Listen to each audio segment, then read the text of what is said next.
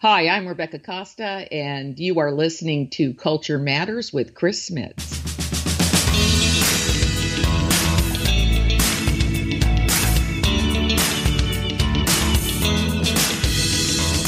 Build your cultural competence. Listen to interesting stories. Learn about the cultural fails and how to avoid them. Get the global perspective here at Culture Matters on International Business. Your host, Chris Smith, has a plan for people who are looking for a solution. He makes you understand cultural diversity better by interviewing real people with real experiences. Every episode, he interviews a prominent guest who will tell you his or her story and share international experiences, making you more cultural competent. And now, here's your host, Chris Smith. Hi there, my name is Chris Smith and you're listening to the Culture Matters podcast. We are on episode number 126. If you have not subscribed to this podcast, I think that is a good idea to do that right now. This episode's guest is Rebecca Costa. Rebecca Costa is an American sociobiologist and futurist. She is the preeminent global expert of the subject of fast adaptation and recipient of the prestigious Edward O. Wilson Biodiversity Technology Award. Her career spans 4 decades of working with founders, key executives, and venture capitalists in Silicon Valley. Costa's first book, The Watchman's Rattle, A Radical New Theory of Collapse, was an international bestseller. Her follow-on book, titled On the Verge, was introduced in 2017 to critical acclaim, shooting to the top of Amazon's #1 new business releases. Costa's work has been featured in the New York Times, Washington Post, USA Today, San Francisco Chronicle, The Guardian, and other leading publications. We don't talk too much about culture and cultural differences. This podcast sort of spans the globe, if you want. And we do talk about the future, and I think it's important for you to listen to that one as well. It's time for this week's guest at Culture Matters. Rebecca, good morning. How are you? I'm very good. All right. Excellent. Actually, I'm assuming it's morning because I'm not 100% sure. The reason I'm saying it's morning where you are is because it's 5 p.m. where I am. And I think you're on the other side of the world. So, having said that, can you tell us a little bit about yourself, where you come from originally, where you're now, and what would you consider your so-called cultural frame of reference? Wow, that's a big question, I know. Chris. I'm going to get some coffee and I'll get back when you're done with the question. I know. We could consume a couple hours with that. Okay. Well, let's see. I am a sociobiologist by training. Most people don't know what that is. That's just basically an evolutionary biologist that looks at current trends and tries to look at the evolutionary basis for why humans and societies are behaving the way they do. Mm-hmm. I happened to land at a very young age in what was later to become Silicon Valley. So obviously, after I graduated college, I was caught up in what was going to be Silicon Valley, and that was in the late 70s and early 80s when Bob Noyce was developing the first chips, and Steve Jobs and Wozniak were thinking about personal computing, and there was just this explosion occurring. And I got caught up in that, and I was lucky to work with the founders of Apple and the founders of Intel, and these just phenomenally great minds and avant-garde thinkers. And that really shaped a great deal of my thinking about where the world was going. So I, like many people, decided to form my own company, and I was fortunate to sell it. And when I did, I moved to beautiful Big Sur, California, and began pulling out all of my notebooks and thought, I'm going to write a book about what happens when social progress, technology, science, the world that we live in begins moving faster than the actual human brain is capable of wrapping its arms around. Right. And, for all, and you know this as well as your listeners do, a book on science and social trends, I should have probably sold 10 copies. I was pretty sure my family would everyone in my family would buy a copy. But it wound up going to 27 countries, and And we now have 350,000 people following us on Facebook. And suddenly I was deluged with speaking invitations and so on and so forth. So it turns out that there's a much larger group of people who are socially conscious and interested than I ever expected. And so, that I have the opportunity to speak to you today. Exactly. Well, excellent. It's I've written down some notes already on this. Like I told you before hitting record, that I usually start out with a blank piece of paper, and from what my guest is talking about, I always get new ideas and new questions. And where are you currently located, Rebecca? I'm calling in from Portland, Oregon. Okay. And I generally work here or in the Boston area, or most of the time in Silicon Valley, where my roots are. Oh, okay. All right. I was thinking you mentioned what you are in terms of profession, a sociobiologist. What kind of education do you need to have to call yourself a sociobiologist?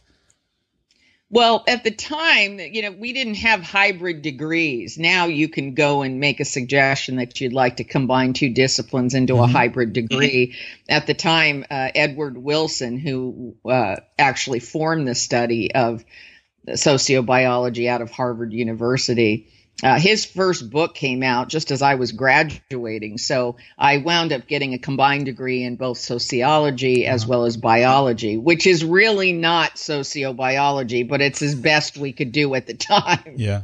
Yeah, it's like when people ask me, so what do you do? And I have to use this horrible word consultant. And then, consulting in what? Well, I'm an interculturalist. A what? An interculturalist. And then you have to explain about different companies working across borders and working with different cultures, et cetera, et cetera. In your bio, it also says you're a futurist. What is that? What do you do with that? Or what is that? What is that? Well, obviously, I work in the technology field, and I work a lot on predictive analytics, looking at trends and where trends might take society. And so, I work a lot with governments and large corporations. And, when you have thousands and millions and trillions of data points, it's not that hard to figure out what the next data point's going to be. You can just follow the trend. And so, because of my book, which I wrote my first book 7 years ago, not knowing that Donald Trump would come into power and Brexit would occur and all of these things. But remarkably, many of my predictions based on where trends were heading were accurate. And so I got this label futurist on me. If I were really a futurist, I'd be a wealthy woman. I'd know which stocks to buy. Exactly. I can promise you the work I do is tedious, and it's mathematical and analytical.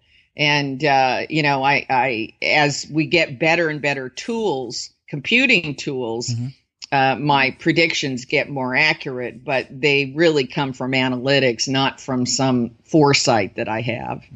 And by the way, when you mentioned your book, you're calling about talking about the Watchman's Rattle. Is that the book you're talking about? A Radical New Theory of Collapse. Yeah, that was my first book, and I went back and was very interested in whether prior to the collapse of the Mayan civilization, the Romans, the Khmer, the Egyptian and Chinese Ming Empire, were there any ways in which society was behaving that set them up for collapse, for unilateral collapse? And I became very obsessed with this. And as I went through, I began to see that there were a few signs that occurred way before whatever cataclysmic event triggered the collapse. And one of them was the complexity of the society began to accelerate to the point where the person on the street really could not deal with the layers and layers of complexity. And so the second stage was there was mass confusion between what was in fact an empirical fact that could be proven and what was an unproven belief. And once that began to occur, once the person on the street could no longer tell a fact from a belief, public policy began to be based on unproven beliefs, and the society became highly irrational. And once it made that turn, it didn't take too long for some cataclysmic event to trigger collapse. But now when I talk about collapse, as you know, I don't mean everyone's going to die. I just simply mean that social systems revert back to something that we can deal with. Yeah. So as an example, right now, our economic systems are highly complex, and, we don't understand what derivatives are based on. Currency rates are based on politics more than tied to any kind of standard. None of it really makes sense when you talk to experts. When the stock market goes up, everything goes up, or everything goes down. Yeah. And so we can't make much sense of it. And as a result of that, we just have to we have to realize that we're kind of in a really erratic society right now, and we're living in erratic times, and we have to understand that if there is a unilateral economic collapse, what will happen is these complex derivatives and vehicles and instruments we have on the stock market will revert to simple barter in the street. I'll meet, you'll have some carrots, I'll have some eggs, we'll meet, we'll bicker with each other, we'll each think we got the better of the deal, and we'll trade and walk away. And that's what the human brain is designed to understand. Mm-hmm. And everything above that level is a layer of complexity, which we're not really, from a physiological standpoint, designed to comprehend. Okay, I'd like to sort of press pause, also for the audience to sort of, because I want to come back to this, but also I want to go back in your lifetime, because also in your extended bio, it says you were raised in Tokyo, Japan, Laos, and during the Vietnam conflict you were there. Can you tell us a little bit about how that went, and also how that sort of shaped you or changed you into what you are now, and seeing the world through different glasses, if you want? Well, I did not know it at the time. I have to preface this, but my father was working for the CIA, and I was born in the United States, but at a couple months old, we relocated to Japan. This was about the time the Vietnam War was heating up. Mm-hmm. My father was working in Laos and also in Cambodia at the time, both countries that did not want to participate in the Vietnam War and declared themselves neutral. Mm-hmm. But realistically, the Khmer Rouge was coming into Cambodia, and the path of Lao were, again, just like the North Vietnamese coming into Laos. Mm-hmm. And so the United States CIA set up secret air bases and was arming the citizens of both those countries. And my father was involved in that. So I went to a Japanese school, grew up for 16 years in Japan, and then we were relocated to Laos, Cambodia, and Thailand during the Vietnam War until things got too hot and we had to evacuate to the United States. From my perspective, that has greatly shaped my thinking, because the Japanese think so far out down the road. They live a life of endurance. Yeah. They're endurance players. They're not really that concerned about immediate suffering or unhappiness. They are constantly looking out for next generation, following generation, what's happening on the long tail. And that kind of frame of mind is definitely had an impact on me, because I'm not really that interested in, what's the latest YouTube fad, or what are people flocking to, what are consumers flocking to buy. I really don't think about those things. I think about very, very big pictures of where is humanity headed, and what larger patterns are we missing? Not the small ones, but the really big ones about how we tend to behave, and whether we can change that, by understanding it better. And this is why I'm a little bit of a data wonk. Okay. Is it necessary to change it? Well, It depends on what you think is ideal. It's hard to ignore that we're trashing the environment that, is responsible for our survival.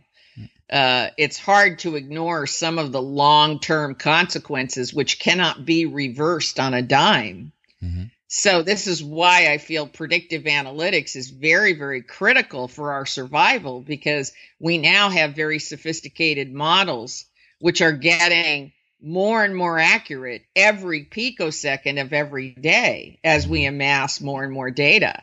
And so, yes, I think it's very important that we make some changes that are based on models that are predicting very bad outcomes. Okay. So I was thinking when you were explaining your earlier, when I said, let's pause and let's go back to where you grow up and how that has influenced you. Has your work been related to the work of Yuval Noah Harari, the man who wrote *Sapiens*, for instance? Is that linked to each other, or is it complementary? We're complementary, and I am a big fan. I think we are both on the same page. Mm-hmm. There are many. One thing I would like to point out is there are many scholars that are looking forward and trying to understand patterns and trying to educate people on what these patterns tend to be, so that we can make better choices and decisions, particularly our leaders in business and in government can. But I will tell you, there are very few women mm-hmm. in the that are futurists, and very few women that get the kind of play that he does relative to their scientific work. I'm always shocked when I ask people, name one famous woman scientist, and they can't name one. Yeah, that is one. And I'm thinking, wait a minute, we've progressed a little further than that. Yeah. So I appreciate the opportunity to have this format to talk to you. Okay. Well, it's an interesting point, and to that extent, does a woman see the way you look at the world differently than? I mean, if I, being a man, would I see the world different than you would? Well, yes, you would, because your brain is not the same as mine. Uh-huh. Okay. Many people listening today may not know, but if we had two people of approximately the same size and we were to do an autopsy, without looking at anything but your brains, mm-hmm. we would immediately know which was the male brain and which was the female brain. I mean, our brains are from a physical standpoint, They don't even look the same. Yeah, I was going to ask. So operational standpoint, they don't work the same either. They never will. Does that mean the end of emancipation then? No, of course not. No, but it does mean you have an excuse when you make some woman unhappy. Right. Yeah. Exactly. Yeah. That's interesting. Good point. You already mentioned this earlier. You look at trends, data points, more and more trends, more and more data coming in with every picosecond, etc.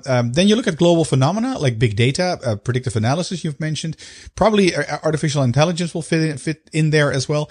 How do these phenomena pan out in different parts of the world? I mean, isn't it, if I make the statement the United States is first again with this, am I correct or not? And how does rural India deal with this, for instance? Well, right now, I believe this is not an empirical statement I'm going to make. It's an opinion statement, mm-hmm. because it's important to make that distinction. I believe we are entering a very predatory period, mm-hmm. and that predatory period is triggered by data. Mm-hmm. Those who have data can make much more informed decisions about future events and outcomes. So I think people are not completely understanding how accurate and how critical that data is. I'll give you two quick examples. Yes, one is we can now predict when a person is going to trip and fall within a 3-week period of time. Now, when I say that, most people just think I'm an absolute loon until I explain. Okay. Go ahead, explain, please. Well, we've discovered that there's a 3 to 5 centimeter change in your normal walking gait. and that is the precursor to you tripping, stumbling, and falling. Now, you can imagine the great advantage having that information before you fall would be to someone who's elderly, because frequently those falls mean breaking a hip or leg and having to leave your home and go into assisted living. So that's just one example everybody can really relate to.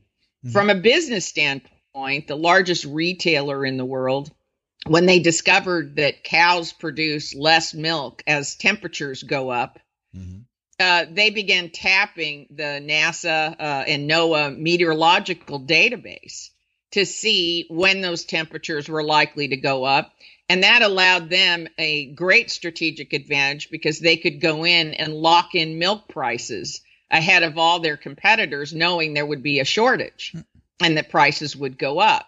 So it's anybody who has this information, what better advantage could there be in business or in nature or in any kind of competition than certainty of the future? There isn't any greater advantage than that. And that is what is occurring right now. Whether it's genetic testing that will allow you to know what diseases that you are predisposed to get so that we can use certain types of genetic therapies to head off those diseases so you never have to get them, to heading off you tripping and falling, to heading off taking your money out of the market prior to a financial downfall. People who have the data have that advantage. And the only people who have the data are extremely large corporations that have quantum computing, artificial intelligence, and tools that the rest of humanity do not have access to. Does that mean the world is going to be ruled by those companies? What is that? I said, does that mean that in the future, near future, the world will be ruled by these companies because they can pretty much predict everything that you and I will do? What do you mean in the future? Already. It's already happening. In what way? Can you give an example, please? Well, I just gave you an example of the cows and the milk production. There are companies right now, insurance companies, that are tapping into meteorological data in order to be able to see where the weather trends are going to be 5, 10, 15 years from now and pulling out of certain markets. In California, it's very difficult to get fire insurance because the models show increasing fire disasters. So businesses are pulling out of there. This knowledge of, and I'm not talking about like maybe. Let me give you another example. A company called Fuzzy Logics can look at your medical records, can look at certain behavioral markers and other things, and combined together, they can predict with an 86% accuracy whether you're predisposed to become an opioid addict. Okay. Before you even get your first opioid prescription, right, from a doctor, you can do an AI analysis and determine whether you're predisposed to become an addict, in which case the doctor can redirect you towards some other pain management. Right. So now we have this big opioid addiction problem all over the world. Right. And we could have avoided it because you can't fix addiction. We don't have any cures for it. We can manage it. We can, tame it, but we can't ever fix it. Now, you've mentioned a couple of examples here. Now we've got these tools that will allow us to head that off. So whether it's a business or whether it's an entire economy, those who have that information have a clear advantage, and the rest of us are victims. Okay. Oh, that sounds interesting. I like the examples because it's easy to relate to these examples. You've mentioned a couple examples where, for instance, I could benefit from the falling, the addiction side. That's on a personal level. You also mentioned some examples in terms of business and on the economical side. How about the greater good of humanity? And then there's this word climate change coming up. To what extent can this big data, can these companies do good for for the greater good of you, for all of us, because I mean, this global warming is going to hit us all, or at least the climate change is going to hit us all, or maybe there is no climate change. Well, this is the problem. We have to decide we're going to listen to scientists and subject experts, or we're going to listen to politicians, many of which who have never had one class in physics or science. Most of them are lawyers. Mm-hmm. And lawyers are trained to argue and debate. Yeah. And in the meantime, where is the voice for scientists? Where are the empirically based leaders? You know, many people get upset when I say I trust machines more than people. Mm-hmm. I trust artificial intelligence more than I do trust any political leader anywhere in the world. Yeah. Because humans suffer from Paleolithic emotions. Edward Wilson said this. He said, our whole problem is that we have Paleolithic emotions, medieval institutions, and godlike technology. Yeah.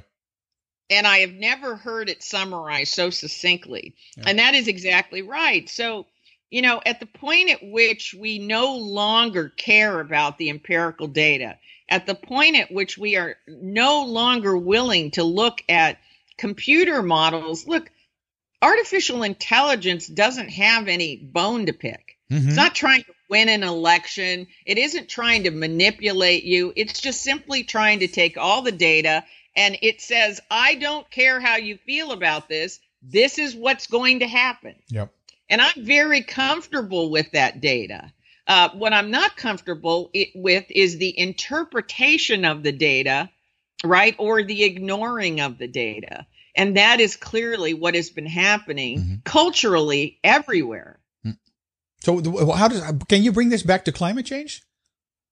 I can bring it back to climate change. We have over 800 billion readings of the Earth's surface temperature. Yeah. It's not like we don't have data. Yeah. We're overwhelmed with data. And now with satellites and really low cost sensors, you know, it just every day the data is just completely overwhelming. And we can see all of the models, just like the weather tomorrow. You know, we look at various models and we're able to interpret. It isn't a question of whether climate is changing. The debate that everybody wants to have is how much is human activity responsible for it? Mm-hmm. And I think that's a red herring. I think that's a ridiculous conversation to have, because either we're responsible for 100% or 0%. Mm-hmm. It's more likely it's somewhere between 0 and 100%. Some human activity is responsible, and we think we know what those human activities are. Mm-hmm. Now, here's where I come down. I don't want to argue whether it's 10%, 50%, 100%. I don't want to have that argument because, frankly, it isn't a rational discussion and it cannot be determined with what we know now. But what we can say is, if your life depends on it, shouldn't you err on the safe side? Yep. You know, now that's where I come down. I'm a very practical scientist. Mm-hmm. If my life and my children's life depend on it, I'm going to err on the conservative side and say, all right, human activity, these specific human activities are accelerating, quickening, or participating in some way in climate change, and we should stop doing them. Now, maybe they'll have a really big effect, and maybe no effect at all. But I would rather be safe than sorry. And I don't understand when people say, well, the climate has always been changing. We don't need to do anything. I'm all, you know, that's just not prudent. Mm.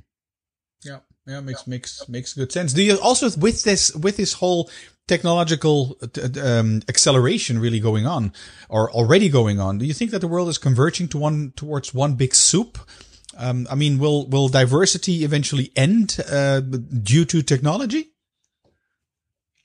Well, I think we're in a messy period right now, and it's very hard to see, how that's going to end. I think that the fact that we now have, Alexas and computers and we're relying more and more on computers and digital devices like our mobile phone, when we can't remember something or we don't know when an appointment is or we can't remember who sang some rock song, we're becoming seduced slowly to rely on objective information that is not provided by other humans, but is provided by artificial intelligence and computing. And I think that shift will continue to accelerate.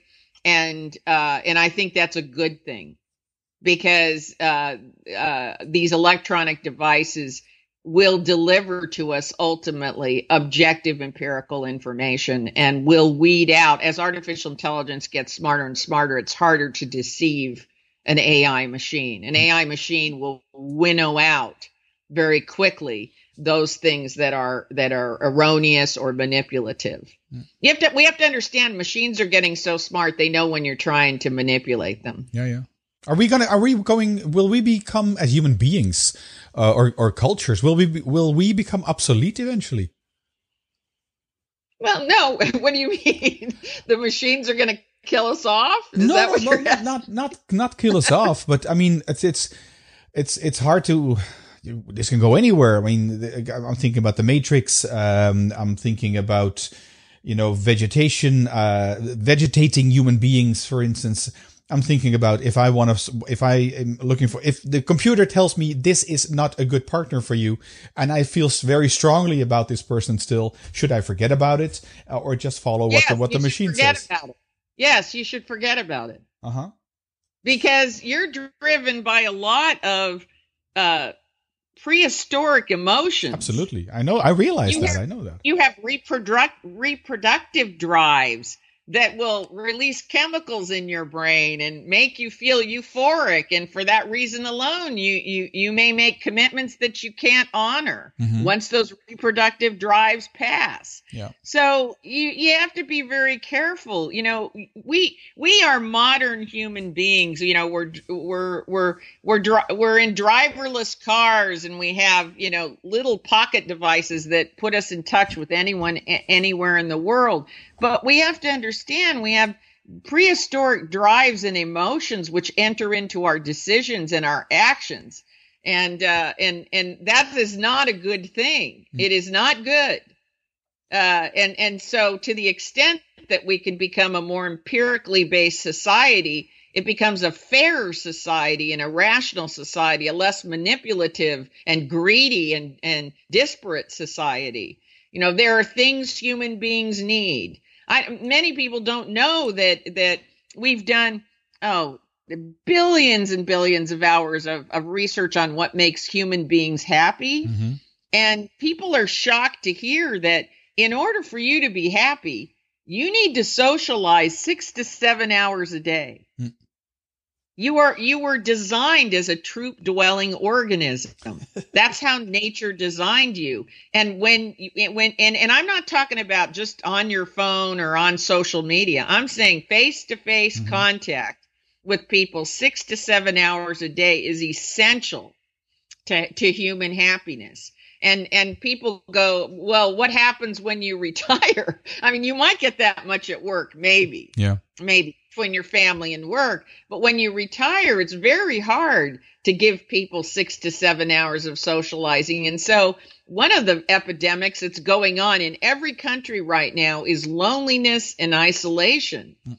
And you say, well, how could we be lonely and isolated when we can connect anytime, any place with others via Skype or telephone or whatever? And because we're not having that face-to-face contact anymore. And that's part of that Paleolithic legacy that wants what it wants. And it doesn't care you've got all this technology. You become unhappy, depressed, lonely, isolated. And we know this is happening. Look at the increase in depression. Look at the increase in violence. Where antidepressants, the largest growing group, is under the age of 12 years old. Yeah, I agree with that. I mean, I see this around in my very individualistic society as well. I guess it might be somewhat slower in more collectivistic societies like China or India, for instance. I'm also thinking about, how honest can you make which country? How honest can you make Russia, for instance, with artificial intelligence? I mean, do you think the regime will actually allow this? That's not good for them. No, those regimes are going to go away. They're going to become irrelevant. The democratization of data is inevitable. There's a period of time in which a few people have it and they exploit it. Mm-hmm. A few people had internet communications, and then all of a sudden, all of us had it. Yeah. Right. And so now it's not an advantage anymore. A few people had cellular phones. They were those big boxes. You can tell from the movies now. You watch movies and they have these big boxes they're holding up to their heads, right? Yeah. And so a few people could afford them, and then that was a huge advantage. Well, now everybody's got a cell phone. So, this stuff trickles down, and eventually the playing field becomes even. Regimes who are trying in China and Russia to control the content on the internet and access they're fighting a battle they cannot win. Yeah. And all data eventually becomes available to all human beings. And that's the wonderful thing about artificial intelligence. It gives you access to all the data that has ever been created and is on the internet. I love the way you're so positive about AI, artificial intelligence, because that is a sound that you don't hear that often. I find it hard to pronounce. Watchman's Rattle, the book your first book that got published. You said you predicted stuff that like Donald Trump being president, etc. Not Donald Trump per se, but maybe the type of person. You made a number of predictions. What's around the corner from now, talking 2019? What's around the corner for us? Well, there's a lot of things that are coming. We have to understand that facial recognition is in wide use now, and so that will provide a lot of additional security for people because you have 52 muscles in your face, and human beings express their intent to commit violent acts through their face. Mm-hmm. We're even at the point right now, I don't know if you know this, but MIT has developed a little headset that actually, through audio, will say the word you're thinking. You don't have to actually say it. You think the word before you say it, and MIT's got a headset that will allow people to do that. So I've predicted that that's going to be the end of marriage. When a husband comes home and you go, put the headset on. I have some questions. Yeah. But on a serious note, from a security standpoint, where law enforcement has to interrogate people, the gig's up about lying and concealing. We have much better tools in which we can head off dangerous acts, and so that will be good. So we should look at facial recognition software. Robotics will play a big role. We're now developing nanobots that are smaller than a human cell, and we're injecting those into animals and programming those robots to remove cancers and plaques that occur prior to Alzheimer's disease, and then to be urinated out. And so when you think about it, we cut people open and take organs out in order to cure them. That's going to look really savage in about 10 to 15 years. Instead, what you'll do is you'll swallow a pill with a tiny nanobot, smaller than the piece of dirt you eat with your salad. And that robot will perform its duty, and then it will be expunged. So healthcare is in for a big shock as well. We will not be, the pharma industry will go away. We will not be taking medicines that poison your whole body in order to cure you.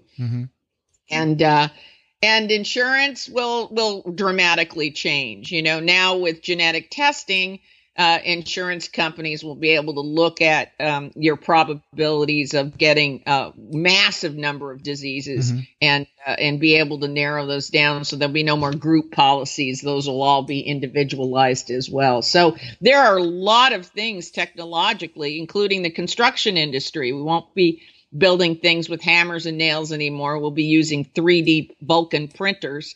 China is already producing 10 houses a day, 800 square foot houses a day using a Vulcan printer. It takes about 24 to 48 hours to build one house. And they're producing those houses at under $3,000 a home. That's amazing. Can I add, where usually my recordings are about 30 minutes, but this, I can't help but just keep on talking. But I have one more content question, and then I'd like to round it off, also not taking too much of your time. Just being the devil's advocate here. In Brunei, that's the island on Borneo, or the country in Borneo, which the other part is part of Indonesia. They recently passed a law where homosexuality is illegal and you could be stoned to death. I think George Clooney has actually stepped up and said you should boycott the hotels. A couple of those hotels worldwide that are owned by the leader in Brunei. Facial recognition can recognize homosexual people better than humans can. Isn't this dangerous? Depends on where you are, I guess. In Brunei, it would not be a nice thing. I mean, if somebody if a computer, a camera recognizes you and designates you as being homosexual, you could be stoned to death. You could be in those countries, but again, there's early adopters, mid-range adopters, late adopters. There's always going to be a few countries that, for cultural reasons, for religious reasons, fall behind civilized progress. And from my standpoint, those regimes will change. The younger people in those regimes have access to the internet. They leave those countries and go back. There will be change. We don't like it because George Clooney wants to go over there and change their cultural orientation overnight, and thinks that if you take a big stick out in your Hollywood, personality, and you cut off their income, that you can do it. I have more compassion for that because I look at the long haul. Those cultures will change. And unfortunately, again, we're in this in-between period. We frequently are. But can they sustain that in a modern world? No, they cannot. It's not possible. That's not where humanity is going. And humanity is a collective of all the nations and all the cultures.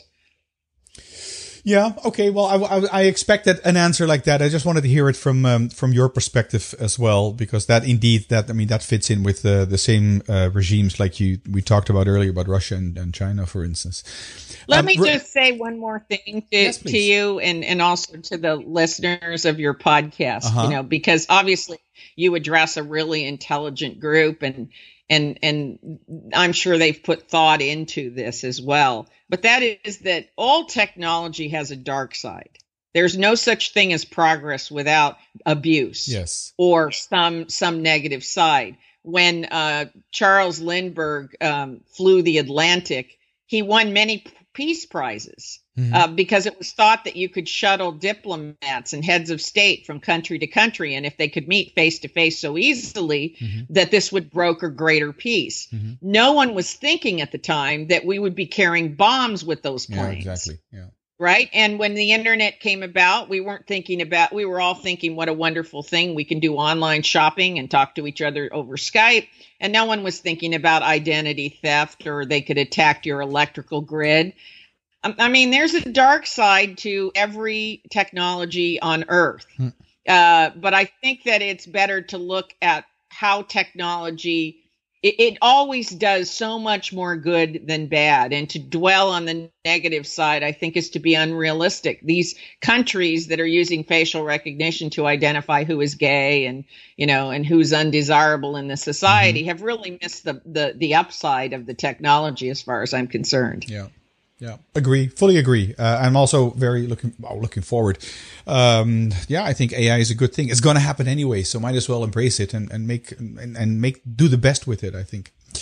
That's right. I mean, don't be afraid of it. Embrace it. It's going to happen. It doesn't matter if you like it or don't like it. Exactly. It's going to happen, and put it to use for the greater good. Mm-hmm. Because the greater good it can do is far and above outweighs any negative connotations. Yeah, true. Rebecca, 2 last questions. The one I've prepped you for already in the beginning, right before actually hitting record here. Can you give us 3 tips out of your vast experience to become more culturally competent? I've thought about that, and I think I can give you maybe a couple tips. One of them is, do not rely on one source for information and data. Cultivate, work on having 2 or 3 sources that you get your information from. Because if you're getting your information from only one source, chances are you're only listening to people who agree with you and your perspective. Yes. And that's a dangerous thing to do right now. It doesn't promote critical thinking. And so it's very important to listen to multiple sources. The second thing is get out ahead of change. It's no longer sufficient to think that you can adapt once the change is at your front door.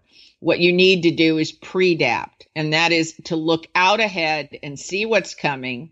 Don't reject it, don't fear it, but lean into it and get yourself ready. You need time to adapt, and that's the thing that we lose. We don't get as much time to catch up as we used to have. Yeah. Those would be, I think, the 2 main pointers that I would put out there. Great. All right. Perfect. 2 points.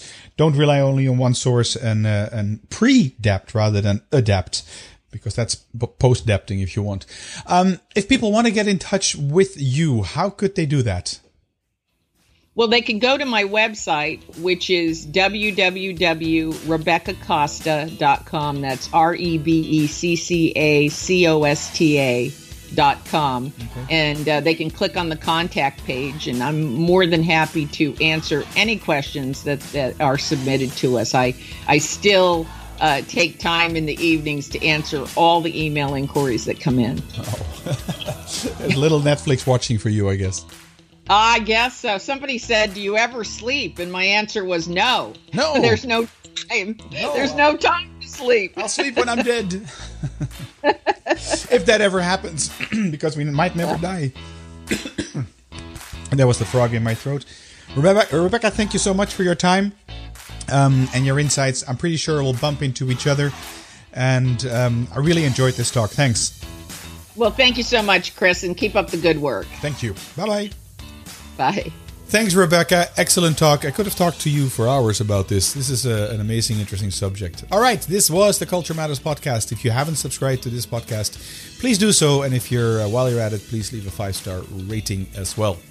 The music you hear in the background is from Bensound. Check them out at bensound.com. My name is Chris Smith. This was the Culture Matters podcast, and I'll be back in about 2 weeks' time.